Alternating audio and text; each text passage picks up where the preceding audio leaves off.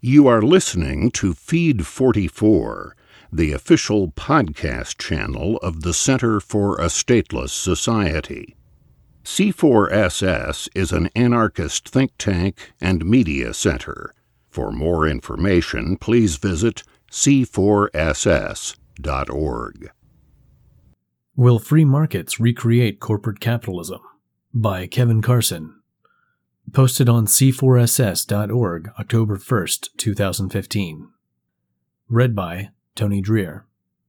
This is the lead essay in C4SS's October 2015 Mutual Exchange. Responses from Derek Wall and Stephen Horwitz will follow. Kevin Carson will conclude with rejoinders to each. Some anarchists and socialists argue that even if markets can theoretically be non-capitalist, and non-capitalist market economies can exist, the dynamics of the market will eventually lead to the restoration of capitalism. The argument used by non-market anarchists and socialists is that in a competitive market, even a competitive market of widespread distribution of the means of production and mostly self-employment or cooperative production, there will be winners and losers. The losers will go out of business and go to work as wage laborers for the winners who buy them out. A typical statement of the argument is that of Christian Sifkes, a libertarian Marxist associated with the P2P Foundation, quoted from their email discussion list. Yes, they would trade, and initially their trading wouldn't be capitalistic, but assuming that trade exchange is their primary way of organizing production, capitalism would ultimately result, since some of the producers would go bankrupt. They would lose their direct access to the means of production and be forced to sell their labor power. If none of the other producers is rich enough to hire them, they would be unlucky and starve, which is what we also saw as a large-scale phenomenon with the emergence of capitalism, and which we still see in so-called developing countries where there is not enough capital to hire all or most of the available labor power. But if there are other producers, people who would hire them, the seed of capitalism with its capitalist-worker divide is laid. The question, then, is whether a competitive marketplace without capitalistic distortions would, entirely through peaceful exchange, eventually be transformed into one with large concentrations of wealth and the predominance of wage labor. I argue that it would not. Before I continue, I should clarify some points. Coming from the individualist anarchist tradition of Thomas Hodgkin and Benjamin Tucker, I distinguish capitalism here from the free market as a system in which the political and economic system is controlled by capitalists, and the state intervenes in the market on their behalf.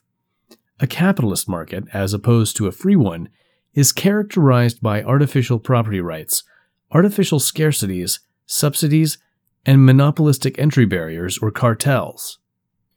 And when I say free markets, I am not referring to a society in which the majority of economic functions are organized through money exchange, the cash nexus, or business firms. By free market, I mean only a society in which money exchange is allowed as part of the mix, not any particular specification as to how big a component of the mix it might be. In fact, I think it's quite likely that a far greater share of economic needs than at present would be met in a free society through non-market activities like direct production for use within the informal and household sector, direct subsistence production in larger co-housing units and neighborhood multifamily collectives, or networked commons-based peer production. And a major share of natural resources would be owned under the kinds of commons governance regimes Elinor Ostrom devoted so much analysis to.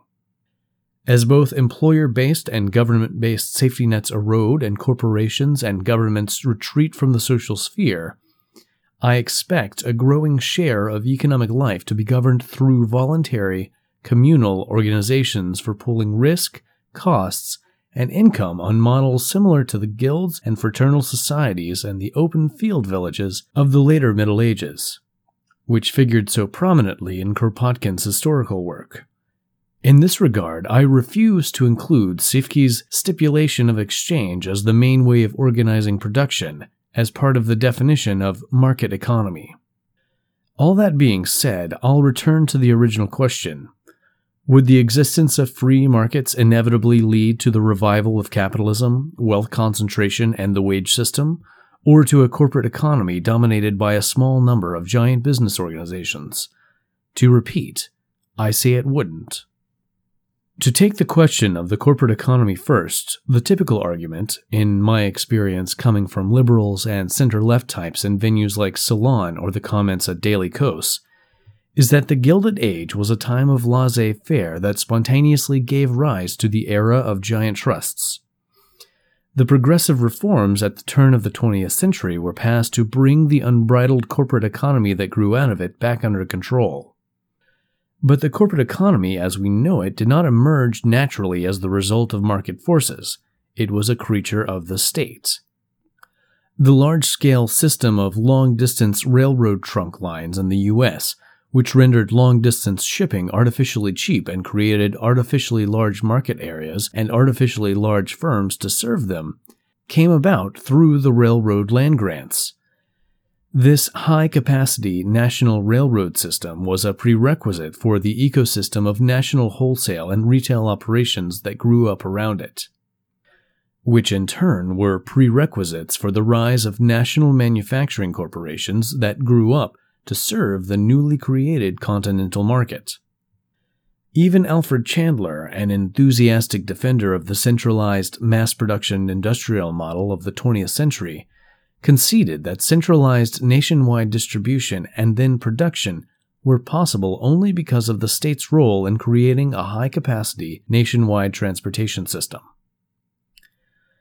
Absent such intervention, the railroad system would likely have taken the form, as Lewis Mumford argued, of a large number of local networks loosely patched together with a much lower capacity system of national trunk lines. And the ideal form of industrial production for such a loose federation of local railroad networks would have been the industrial district model.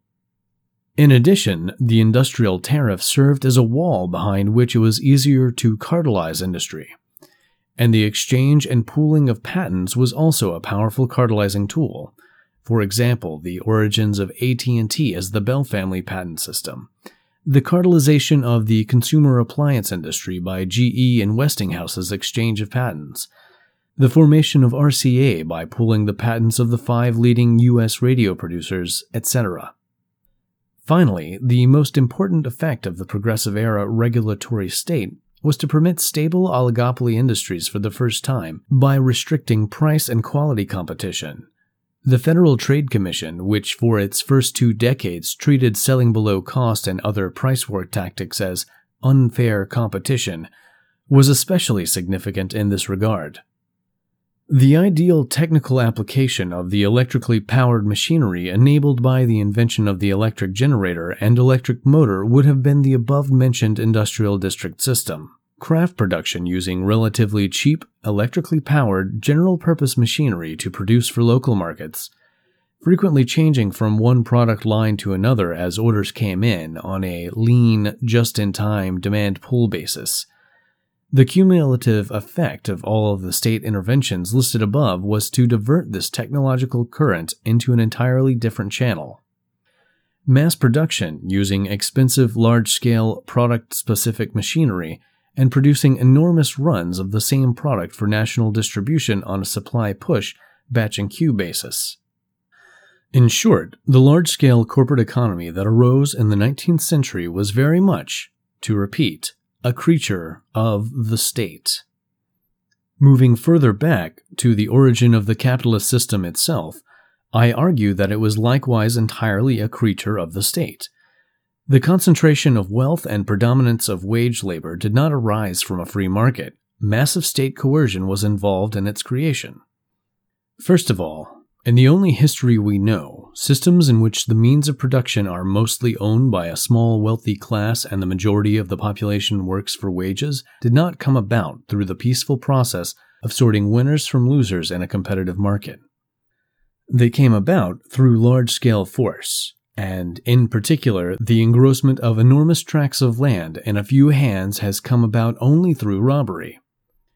The capitalist system of early modern Western Europe was a direct outgrowth of the bastard feudalism of late medieval times. a major part of the landed aristocracy reinvented themselves as agrarian capitalists. The new absolute states, reflecting a constellation of interests that included the landed classes, the mining and armaments industries, and the chartered monopolies, nullified the peasant majority's customary rights in the land, and either transformed them into agricultural wage laborers or rack-rented and evicted them. With their new gunpowder armies, they militarily defeated the free, self-governing town communes. The process culminated in Britain on the eve of the Industrial Revolution, with the parliamentary enclosure of common wood, fen, and pasture, and the same drama was reenacted on a global scale, starting with Hastings' permanent settlement in Bengal. By the end of the 19th century, the mineral wealth of Africa and Oceania had been looted by Western mining companies, and much of the best arable land appropriated by European settlers. The great capitalist fortunes that funded the Industrial Revolution in Britain belonged to the Whig landed oligarchs who inherited the fruits of robbery and enclosure, and to the mercantile profiteers associated with chartered monopolies of various sorts.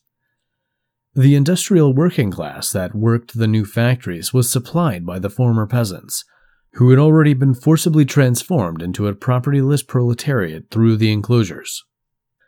And the institutional forms of the Industrial Revolution, the factory system and the wage system, took shape in an environment of police-state repression. The laws of settlement in Britain amounted to an internal passport system, prohibiting the working class from traveling from one parish to another without the permission of the poor law authorities. So inhabitants of overpopulated parishes were unable to vote with their feet by moving elsewhere in search of better employment opportunities. Although at first glance this would seem to work counter to the needs of factory owners in the sparsely populated areas of the industrial North and West, the authorities, having prevented the population from traveling on their own and negotiating to fill vacancies, filled the vacancies themselves by auctioning off the destitute surplus population to employers. Besides this, the combination laws and a whole body of police-state legislation against friendly societies prevented workers from freely associating to increase their bargaining power. So the state mandated that workers take whatever employers offered or leave it, with no freedom to bargain for higher wages, and then acted as bargaining agent on behalf of employers. Second, the coercion isn't just a matter of past history, whether the early days of capitalism or of the Industrial Revolution. In our actual history, the fortunes resulting from those original acts of robbery have continued to grow upon themselves throughout the capitalist era through the magic of compound interest. The result of monopoly rates of rent, interest, and profit possible only because of artificial scarcities and artificial property rights enforced by the state. Natural property rights are rights to one's own possessions and labor products. They reflect natural scarcity, and enforcement in the first instance follows directly from the act of physical possession itself, physically occupying and using a piece of land, retaining physical custody of things one has produced, etc. Artificial property rights, on the other hand, enable the holder to a portion of the labor product of others, by creating artificial scarcity where it would not naturally exist. A legally privileged class of people is able, in the words of Henry George Jr., to obstruct access to natural opportunities or erect toll gates to the use of things that should be naturally free and abundant. The classic example is the landlord who encloses vacant and unoccupied land and charges tribute for the right to cultivate or build on it. Absent artificial scarcities of land and credit, and barriers to market entry for firms, most remaining profit would be short-term and entrepreneurial from the first-mover advantage of introducing an innovation or being the first to move a resource where it is needed, and would quickly be destroyed by competition as others adopt the innovation or follow the same price signals. Profit would be self-liquidating. Another major example is so-called intellectual property, which amounts on a restriction on using one's own labor to transform material resources in one's own possession because someone owns the pattern into which one wants to organize those resources. And a whole host of laws restricts the supply of money and credit to a privileged class, and thereby makes them artificially scarce and expensive. But the general category includes all entry barriers and restraints on free competition, zoning laws that protect established businesses from competition from home-based micro-enterprise, regulations that impose capital outlay requirements on undertaking production over and above those actually required by technical necessity, licensing regimes that restrict the numbers of competing providers in a market or limit market entry to those able to pay a large licensing fee, regulations whose main purpose is to artificially increase the cost of entering the market, so that only big players can participate. Safety codes written by the regulated industries whose primary purpose is to prevent the adoption of new, cheaper production technologies. A good example is housing codes written by building contractors that exclude vernacular building techniques and new, low-cost technologies for self-built housing, and thereby put a floor under the minimum cost of comfortable subsistence.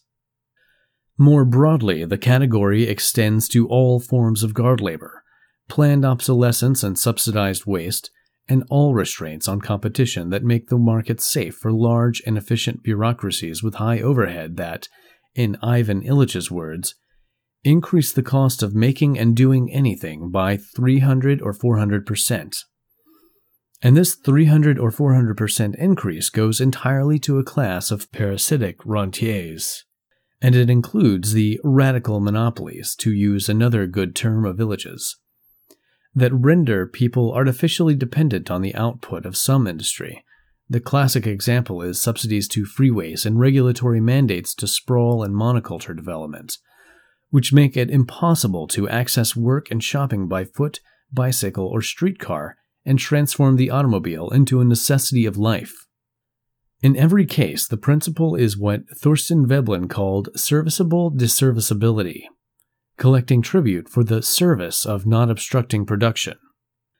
It should go without saying that none of these things, all of which were involved in transferring wealth upwards from the producing population and concentrating it in the hands of a small propertied class, would be permitted in a society based on voluntary association and free exchange. But besides all that, new production technologies are rendering earlier distinctions between being in business and out of business, or between being employed and unemployed, increasingly meaningless, and in the process rendering obsolete the whole idea of a capitalist wage system emerging from the process of winners and losers. Not that sorting itself is bad. Competition that causes people to shift from things they're comparatively worse at to things they're better at is good, so long as 1. There are no harsh, abrupt dislocations, 2. People are cushioned and able to ride out periods of change comfortably, and 3. There is no permanent class of losers. And there is indeed no reason to have any permanent losers. First of all, the overhead costs are so low that it's possible to ride out a slow period indefinitely.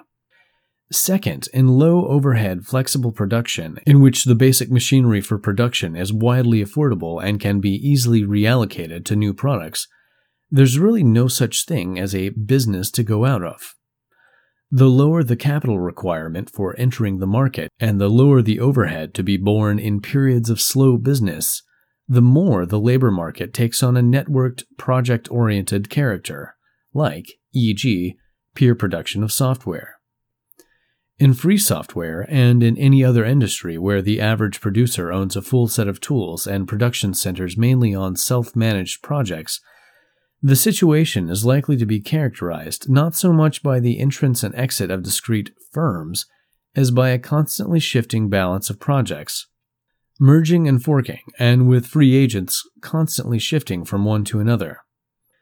In addition, in a society where most people own the roofs over their heads and can meet a major part of their subsistence needs through home production and sharing or exchange with their neighbors, workers who own the tools of their trade can afford to ride out periods of slow business, and to be somewhat choosy in waiting to contract out to the projects most suited to their preference. You've been listening to Feed 44, the official podcast channel of the Center for a Stateless Society. C4SS is an anarchist think tank and media center. For more information, please visit c4ss.org.